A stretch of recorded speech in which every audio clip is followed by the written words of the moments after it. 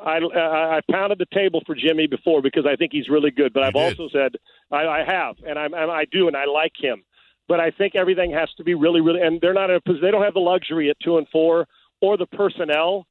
I mean, I can't even get Ayuk. I don't even know where he's at. Oh, man. God. It's like, where's Waldo? He can't. I mean, how that doghouse got so big in a matter of 6 to 8 months is beyond me. But that being said, Jimmy can't take it. They're not going to the playoffs, guys. Yeah. They would have to win 8 games, 8 more games to get to 10-7 in the NFC. It gives you a chance. With that schedule and who they got to deal with just in their own division, forget it. I mean, I'm not saying they're going to forget it. From a distance, I wouldn't bet on them to make the playoffs. You have to.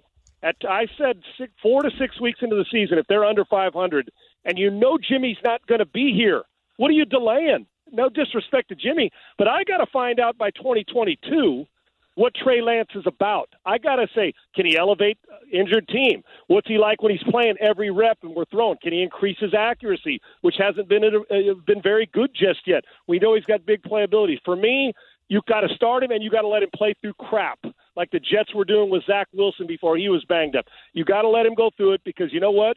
In order to get the best out of him, he's got to go through some difficult times, as all good, great quarterbacks do. It's time. If they were 4-2, different story. They're 2-4. Let's see what you got because you're not exactly expanding your offense. And when you play like you did this weekend, this is an easy decision for me if he's healthy. And it's no disrespect to Jimmy. It's just fact.